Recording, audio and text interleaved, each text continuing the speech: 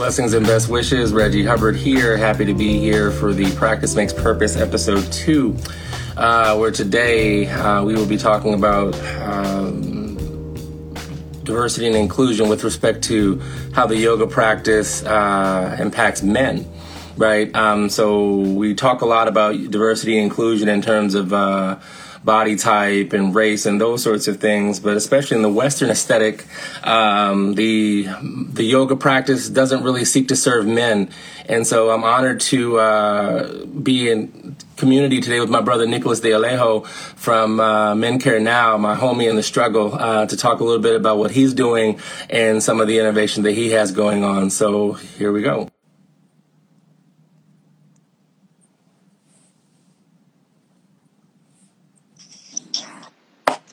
Yo. What's going on, my brother? How are you? And I'm well. How are you today? I'm very well. Grateful to be on here and good energy and just appreciate the conversation. So thank you for having me. Yeah, I mean, I'm happy to be in community with you again and happy to be in this important conversation, right? So like, I'll just give a brief introduction of you from my perspective, and then we can talk about you from your perspective, because your perspective is far more informed about you than me.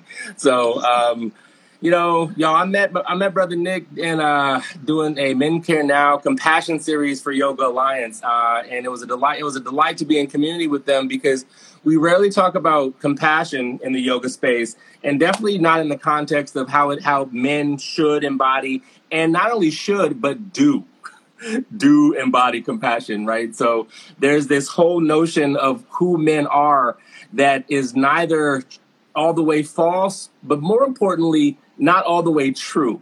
And so the way that me and my homie here have connected is because, we just want to have conscious conversations in general. And that's the whole purpose of Practice Makes Purpose, is to have conscious conversations centered around diversity, equity, and inclusion in the wellness space. And I would also offer something that I heard from one of my sisters in my Buddhist practice, is that we should start calling it justice, equity, diversity, and inclusion. So that's Jedi, because in this work, you definitely need to use the Force, because people be on some books. You know what I'm saying. And one of my brothers in the struggle too, Ravi Singh, I was talking to him yesterday, and he said the greatest gift you can give someone is consciousness, right? So if I or we, through the purpose of these conversations, and this one in particular, can shift your perspective, that is the biggest gift that we can give you, and how we can better relate to all these people. So, brother, I talked a little bit about how we met. Tell me a little bit about your personal story, how yoga found you, and let's just get this going.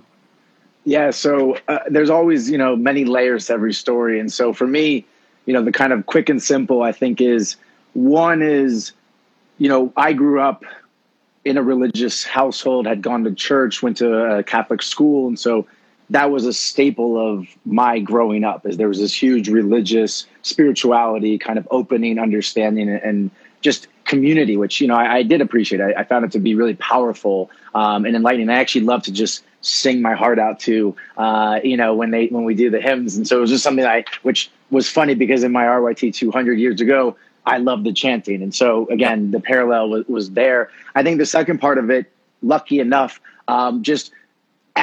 in college was, had the community, had the opportunity, and went and took some classes, and through some relationships, and that just kind of opened the gate. And so years later, when, life caught up with me in terms of different pieces of my, mental health, my lower back, I have 3 herniations in my back and different issues with knees and shoulders. So all of that caught up with me. And at that point, all of the other things that I knew about, I wasn't really happy about the options. And so yoga became something to explore a lot deeper. And then it just became deeper and deeper and deeper. And then it's just become now just like brushing my teeth. I mean, it's that core to what I am in my path. And, growing up in Florida, my, background being Cuban American, for me, muchismo, not yoga, it was a different kind of style. And so I think this is a great thing that is so accessible and so powerful. And the more I've kind of dove into it, and not just asana, but,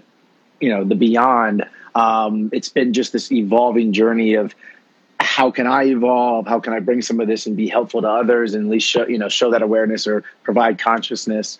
So that's kind of been the paths. But I think, I became one of those individuals where it was kind of the medical path that really interests me. The spiritual is my personal. That's where my personal practice and what I really dive into. But what I'm trying to create and take and bring out is more on the, not medical in the sense of in a doctor's office, but more intervention, prevention, things that we can start to glean around behavior change so our lifestyles, our own health can start to, have different outcomes. Yeah, tell me a little bit more about how MenCare Now came into existence. Yeah, so that was last year, watching telehealth, the changes in reimbursement, a lot of the shifts that we saw. And so what that did for population health in terms of accessibility, in terms of this whole notion that there could be a bigger opportunity out there to really create a lot of quality services to all populations, to all communities. And that to me right away translated into yoga. Got the email in June last year from the Yoga Alliance and said, this is perfect. Let's launch this, teacher training program with as many perspectives as we can kind of understand, super at the core of it being around inclusion, around all different perspectives, because that's what I think has been so powerful for my journey is all these different people that I've been able to come in contact with and then share their wisdom, what they've learned, their insights. It's every single one of those together that creates my healing, my journey, not this one person or this. Some of them have had more profound in terms of the time they've spent with me, but it's, I think a lot of it just comes back to, just perspective at the time and later on, and everything seems like it makes sense later on. But, when you're in it, it's definitely a different game. Yeah, no, I appreciate that, because one of the things that, and you and I have talked about this quite extensively, but for the people who either view this now or view this later, I have struggled in the way that the wellness industry does not seem to care about men. Right. So and I don't think it's willful all the time, but I do think there are certain things, whether it be phraseology or, a lot of men weren't dancers or former athletes in the way that some women were. So the way that asana sequenced is inaccessible to men. And, for me, I started practicing yoga when I turned 40, and I'm 6'2" and 260. And so there are certain things that I can do with power, but I don't necessarily have with respect to hip flexibility or these sorts of things. I remember one of the first yoga classes I went to, people were just like, you should do this. I'm like, huh? And luckily for me, I'm a bit of a contrarian, right? And so but some people may have walked out of that class. So tell me a little bit more about, from your experience, how the yoga industry writ large, it's not that they seek to exclude men, but sometimes lack of inclusion is tacit or subtle exclusion. So tell me ways that, in your experience, not only that you see that the industry writ large doesn't seek to sell itself or avail itself to men, but what you're doing about it. Yeah, no, and I think you hit the nail on the head, because it really comes settled down to even the sequencing. I think that's one of the more powerful parts of it, in that men have different ways of approaching, and it's not always the same, and every man is different, and how people understand themselves. And in the morning, they might have certain energy, and in the evening, they might have certain energy. And so just like a song, you might love a song today, and the song might not be your favorite tomorrow. And then for the next 3 months, you might play it every day. And I think that shifting sound. So for me, it was more about, I was finding myself pushing too hard in certain areas, and so potentially being injury prone. I was finding myself not being able to do certain things. So finding that lack of confidence or self-doubt that was creeping in. So there were just different parts of what I was experiencing that, and it wasn't, again, I don't think it was intentional. It was just without that flexibility, and then want to push yourself. So the kind of combination of the couple things start to sometimes, at least in a lot of the people I work with that are male, they will push themselves to try and do it. So if it does go beyond their current flexibility or strength or whatever the mobility might be, there's still an attempt to go there. And I think that is what I kept seeing in a lot of classes in my own. And so, 7 years ago, when I started teaching kind of male yoga classes and meditations in New York City, at different studios in the city, I would naturally attract more men. And I think part of it was because I had herniations in my back. And so how I taught was a much different, not a full flexibility type of approach, but it was a little bit more, okay, let's really warm up a lot of these different pieces. Let's kind of go through and give permission. So tree can be kickstand, it can be on the calf, it can be on the thigh. Let's use the block in the demoing. So we actually use the block in the demo, and then everyone else can use the block, and we start there. And then if we want to remove the block because for some reason that doesn't feel amazing, then fine, we'll remove the block. And so it was all these little subtleties for myself, for my journey, that I found appealing. And then working with a lot of male clients through the fact that these classes tended to be the majority of my classes at first. And, over the first couple of years, I think were more, 70, 80% female. And then there was a shift where I started offering these classes outside of these studios, but even with my own style, I was bringing it into these other places. And I would say that I started to go to like 50-50, 60-40 men. And a lot of these people would show up, a lot would be men every time saying like, wow, my back feels great. I'm much more like open, like, wow, like, oh man, the meditation, I've never been able to relax in Shavasana. I appreciate the fact that you just talk the whole time.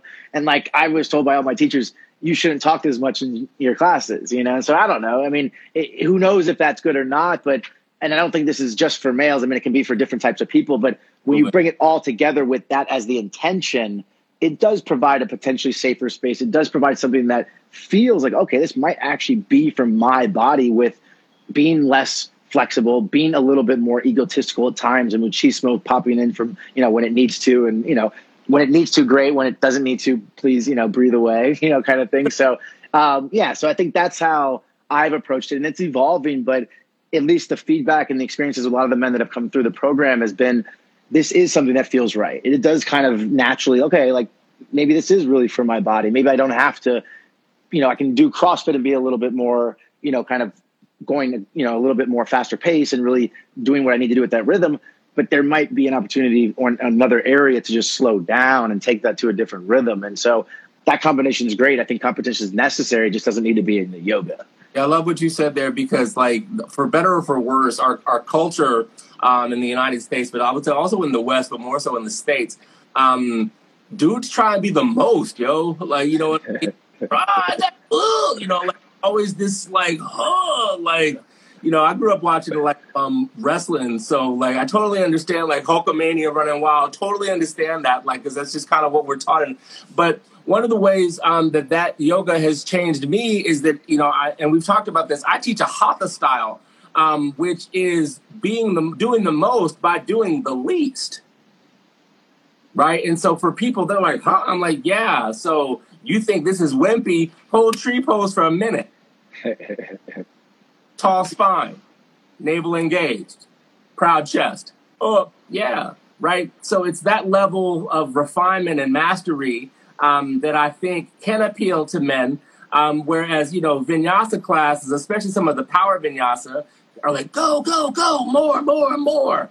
When in fact, that's probably what a lot of men don't need more of. We need permission to be softer. We need permission to slow down. We need permission to offer that vulnerability. And you and I have talked about this as well. I talk a lot in my classes too. Why? Because like, we're not conditioned to emote. We're not conditioned to talk about like some of the things, we talked a lot about this in the compassion series. Like if I go up to someone and be like, yo, I love you. Like people are like, yes, dude said that to you, whatever, you know what I mean? So the way that we offer these practices and talk about these practices is very important. So tell me a little bit more about some of the innovation that MenCare now is doing, not just with respect to like broadening the practice to men, but just in like offering wellness in a different way. Yeah. So I think what's cool about it first is it's remote. All of it's remote. So that in itself allows, which I think is where a lot of this is going, but there will be no kind of pullback in that direction, at least for the time being. It's great to have people from California, Michigan, all over the country that have such different practices and perspectives of what yoga means. And so I think that's been really beautiful. But I think what's really cool about it is, one is I have a lot of learning and development background. And so I've been trying to just introduce just really cool styles of learning where, when we start to do stuff, it's the men create the sequence and then they're teaching that for their final, and everything's connected. So there's this whole buildup of confidence and understanding and a deep connection to what all these things are. And I think on top of that, we're actually going to start bringing in heart rate variability monitors and start doing things around understanding stress and anxiety. So we're going to have like twofold. One is more the community side, is going deep there and continuing with just allowing men from all different backgrounds and parts of the country to have an ability to feel like they can just do yoga, and then just wherever that yoga takes them can have that opportunity and safe space to either talk, listen, engage, share, or, kind of kick it in a more private setting. And then on the other side of that is more trying to engage individuals at like Ernesto's on our team, who's at Columbia Health, who's a psychologist, and trying to actually implement really powerful tools. So when individuals walk away, they have a tool set that's like, okay, when I'm doing, okay, and I've actually reinforced that and seen that in my own actions. So I understand it and to be something that can be true for me, and something that can be true in my own life. Not, you said it reduces my stress. Great. I've never been able to do that, but like, I'm now actually seeing like the heart rate variability monitor tell me like, no, actually you just did that breathing and it's like, down significantly. And you're like, oh, okay. So this actually does work. Okay. And that reinforcement, I think, is a powerful thing. And a lot of times that's really where it's going. So it's the self-confidence with the community and trying to build as much into a lot of it coming from different angles and different perspectives. So you can see how it's all the same thing, but LeBron plays different than Jordan. You know what I'm saying? At the end of the day. And so that's how powerful this becomes, where I don't think people look at it that way, where it's kind of, people can have almost a superpower within this different type of practice that they can really bring both for themselves and kind of for offering. So that's been the innovation. It's more from community awareness and really integrating things that are powerful and meaningful. And then the other side of that is actual techniques taken from, psychology and other parts of the medical field to see if there's an opportunity to introduce it in more of a holistic type of program. So then more men can just come in, understand tools, share those tools, and it becomes this whole kind of, collective sharing where the hope is, more and more community can adopt what yoga means in their way. Maybe it's in a dojo, maybe it's out in the field, it doesn't actually matter how it shows up. It doesn't have to be with a yoga mat. It could just be asana, it could just be breath, it could just be whatever, but we're trying to take all of it together so you can have all these tools and understand it, contextualizing the community, and then contextualizing it kind of in your own self-care. Right. No, I love that and appreciate that. So for those of you that are here, like, we're here for you, right? So like, if you have any questions, please let us know. Just put it in the chat. Feel free to let us know and engage. So I just have two other questions because, my style, homie. I like to be quick. I don't like a whole bunch of fluff, right? I like to get in, have a dope conversation, and then prayer hands and we out. And also because people's attention spans have been hella compromised over the pandemic, and I'm mad sensitive to that.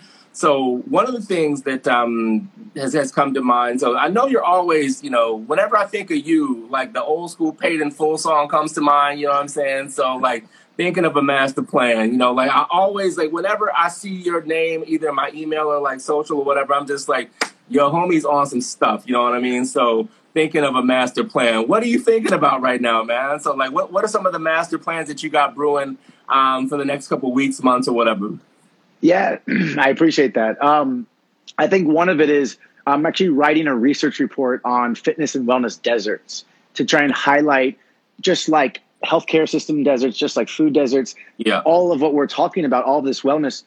Where does it show up in zip codes? How do we think about models where maybe 50,000 local residents can chip in $100 and all of a sudden we have a $5 million operating budget for a yoga studio and 3 years of OpEx to actually run the studio in certain communities, or we bring ultrasound machines and different things to local community hospitals through actual, depreciation schedules where people can start to own this stuff and start to get so technical with that. But that's something I've been working on. And it's so powerful because it's trying to like be aware of the tools and then try and showcase them. So maybe people will be like, oh, wait, there is an opportunity to impact and create, outcomes that can be also, good for me. And like, I think that's been something that's been powerful. So it's, working with some really brilliant, mainly young women who are helping me put together this research report from all over the country. And I think that's really been something I think is going to be really powerful to just really highlight that and come at it from a lot of different angles, but mainly from the founders and trying to say, how can we provide tools so more and more founders can want to go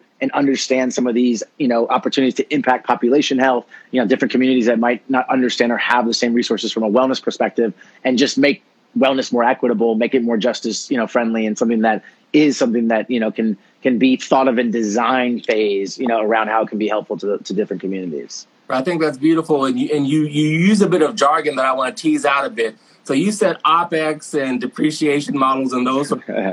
Remind of your background, right? Like, so you don't come to yoga and wellness from you used to work in like high money and high finance. I did. So I started my career in investment banking where I was working with Chinese companies and US companies for like healthcare and early actually wellness, smoking cessation, fun stuff like that. And then went to BlackRock for about 8-9 years, which is a large asset manager. And there was doing really cool things globally, research, product innovation, ESG, a lot of kind of sustainability work, and then became kind of a portfolio manager managing assets. So yeah, I spent 14 years in kind of that world. And really, even in that world, I think I taught a couple hundred yoga classes, did a lot of events around wellness and trying to really humanize the process. So the background's been, I think, helpful to try and be mindful about how we can really make this impact and continue to scale the impact and make it, something that can be accessible where more and more, I think, capital dollars or, funding can start to come into, where I think there's a lot of opportunity, but also a lot of need and a lot of opportunity to serve and help. And that's where it's all at. So you say humanize the process. Remind me your title again. In terms of, CEO means what? Compassionate executive officer. So just trying to even change the chief to compassionate, just because we think that's how we want to engage with everyone. That's how we want the people that are kind of leading the organization to know that they're not heading everything. They're here to be compassionate officers for everyone. I respect that, because you know this about me. I'm the chief serving officer Active Peace Yoga. So Active Peace is my thing, but I am the chief servant. Right. Even recently, I took a couple weeks off because I sprained my ankle. And I sent an email to my community. I was just like, what do you need? Right. So I sent a survey. I was like, I'm here to teach you. Right. So servant, how can I serve my community as opposed to we're doing this week? The world is changing. You know what I mean? The world is hella changed. In conclusion, do you have any either closing thoughts or pandemic reflections or leave us with some of the wisdom that you have based on your lived experience in this moment? Yeah, I think for me is that practice is hard to keep up with, and just the awareness of that is a special gift. It's something that can be strong, but I think part of it is where can practice become a habit? Where can practice become part of what really defines your strategy over the next whatever it is? And I think for me, at the beginning, I was really lucky. And I say lucky because I do believe in luck, but it's more you put yourself out there to put in context is I started just teaching on Instagram live 3 classes a week. Well, that solidified my practice. It was beautiful. It wasn't like I, thought forward like that, but because I just did that, and that was for months, every day I would show up and teach an hour class Monday, Wednesday, and Friday. And it was a hype yoga class. So it was a little bit more power to keep people moving and active. Exactly. And it was just, thank you for whatever happened to that in the universe to present that decision and that energy at that time. I didn't plan for that. So I don't want to take a lot of credit for how that it came out and be like, oh, I did this and I thought that. It just kind of the next day, the pandemic, and I couldn't go, to work on these. It was boom, IG Live, put on a schedule and just went. And my family, friends, all these people that I didn't even know also took it during that time. And I got later on kind of feedback around thank you for that. So it helped me. It gave me my practice. It solidified me in my own truth. And I was just really, really happy for that. And I'm glad that was the path that was lent to me at that time. And it could have easily been a different path. That it was just we were right there. We could have fallen down the left side of the mountain or the right side. And I was luckily, handed kind of that opportunity. And it was beautiful. And it kept me really balanced, I think, and in my practice. And I'm very grateful for that, to be honest. That's a beautiful reflection. And, I've got something similar in that, I rejected the teaching mantle for quite some time. And when the pandemic hit, I had been working on Zoom for years, 2 or 3 years. So the platform was native to me. And for whatever reason, I was just I'm going to do it via Zoom. And 1,000 classes later, you know what I mean? I've kind of helped pioneer the new iteration of yoga online. And I think that's what the beauty of this moment in time is, that it's rife for disruption. It's rife for opportunities. Things may have worked for some, but they did not work for all. And so I'm really excited about a lot of the stuff that you're doing. And any other closing thoughts for us before we roll out?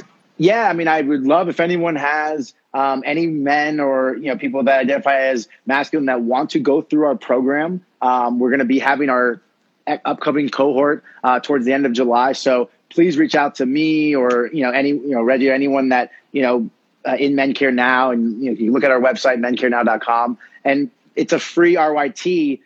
We do look at people's responses around empathy and compassion, and that's how we come together, and that's how people are selected for the fellowship. It's really about how they show up for their community, how they want to use these tools to go back and serve their community. So happy to help, happy to answer any questions on that. But yeah, I think that's what I'll close with. And thank you for the space, the time, and really cool what you're doing, my man. I appreciate you. No, I appreciate you too, man. So one last thing, just to dive back in. So tell us a little bit about the diversity of the people that are in your RYT, because, I've spoken to the homies.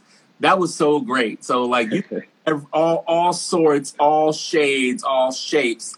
Talk a little bit about that, and then I'll close us out. Yeah, so I think the goal here is to be as inclusive as possible. And Ernesto, or Dr. Ernesto Lira de la Rosa, who's at Columbia Health, he's our head of inclusion, and we're thoughtful about the language, how we really want to kind of show up and reach out. And so part of this is also the word of mouth.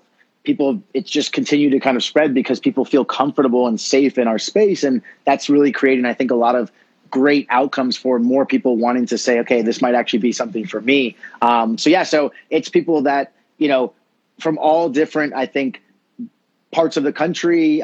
We really want to focus and really support different communities: Latinx, BIPOC, Asian American, Native American, LGBTQ plus, veterans. I mean, all these different individual groups and communities and identities that we think are so powerful. We want to make sure that we can give space for what yoga at least has been able to do for myself, people that have gone through this space. And it continues to be something that we're building on, where everyone that goes through it has opportunities to kind of, be part of it as we grow and things. So this is really a community thing. I mean, the whole goal is this. This wasn't a goal in life. It's just something that during the pandemic came about. And I think it was something that was needed because obviously, as many of these men are going through it, they're having really good experiences. I'm just so grateful that I can, for men that are 30, 40, 50 years old that are either fit pros or, musicians or psychiatrists or what have you, can find value in yoga, can find value in where these tools can fit in their life. And it's just awesome, I think, on that level. So I think that's what we're trying to show up with. It's open to, we're really trying to support men that haven't traditionally been in yoga studios as teachers, as leaders, or as mindful or wellness leaders. And so the more we can just create that opportunity to go through this training, get a certification for yoga teaching, and then from there, grow upon that experience and leadership. I mean, that's really what we're trying to, kind of at least support and kind of, provide the resources around that. That's beautiful. And I fully support you. I want to thank you for being here. I want to thank those who've tuned in live and those who will watch later to Practice Makes Purpose, episode 2.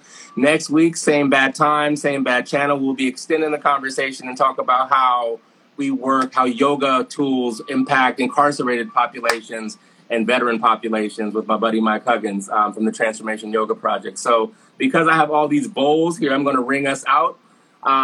So tall spine, everyone who's watching, either now or later, I'll ring this 3 times, and then we'll close. So inhale through the nose. Exhale out the mouth. Inhale through the nose. Exhale out the mouth. Last, in through the nose. Exhale out the mouth.